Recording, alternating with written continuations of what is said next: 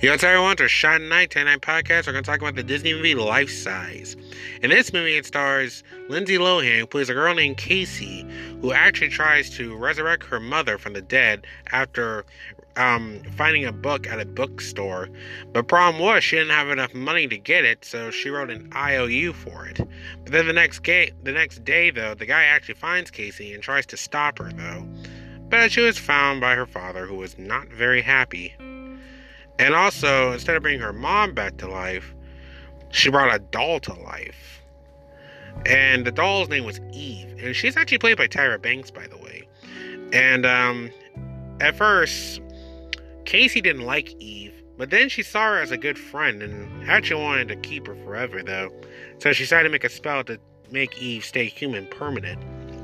But Eve didn't like the idea because she began to become homesick and learned that the toy company that she was once part of was going to be closed down.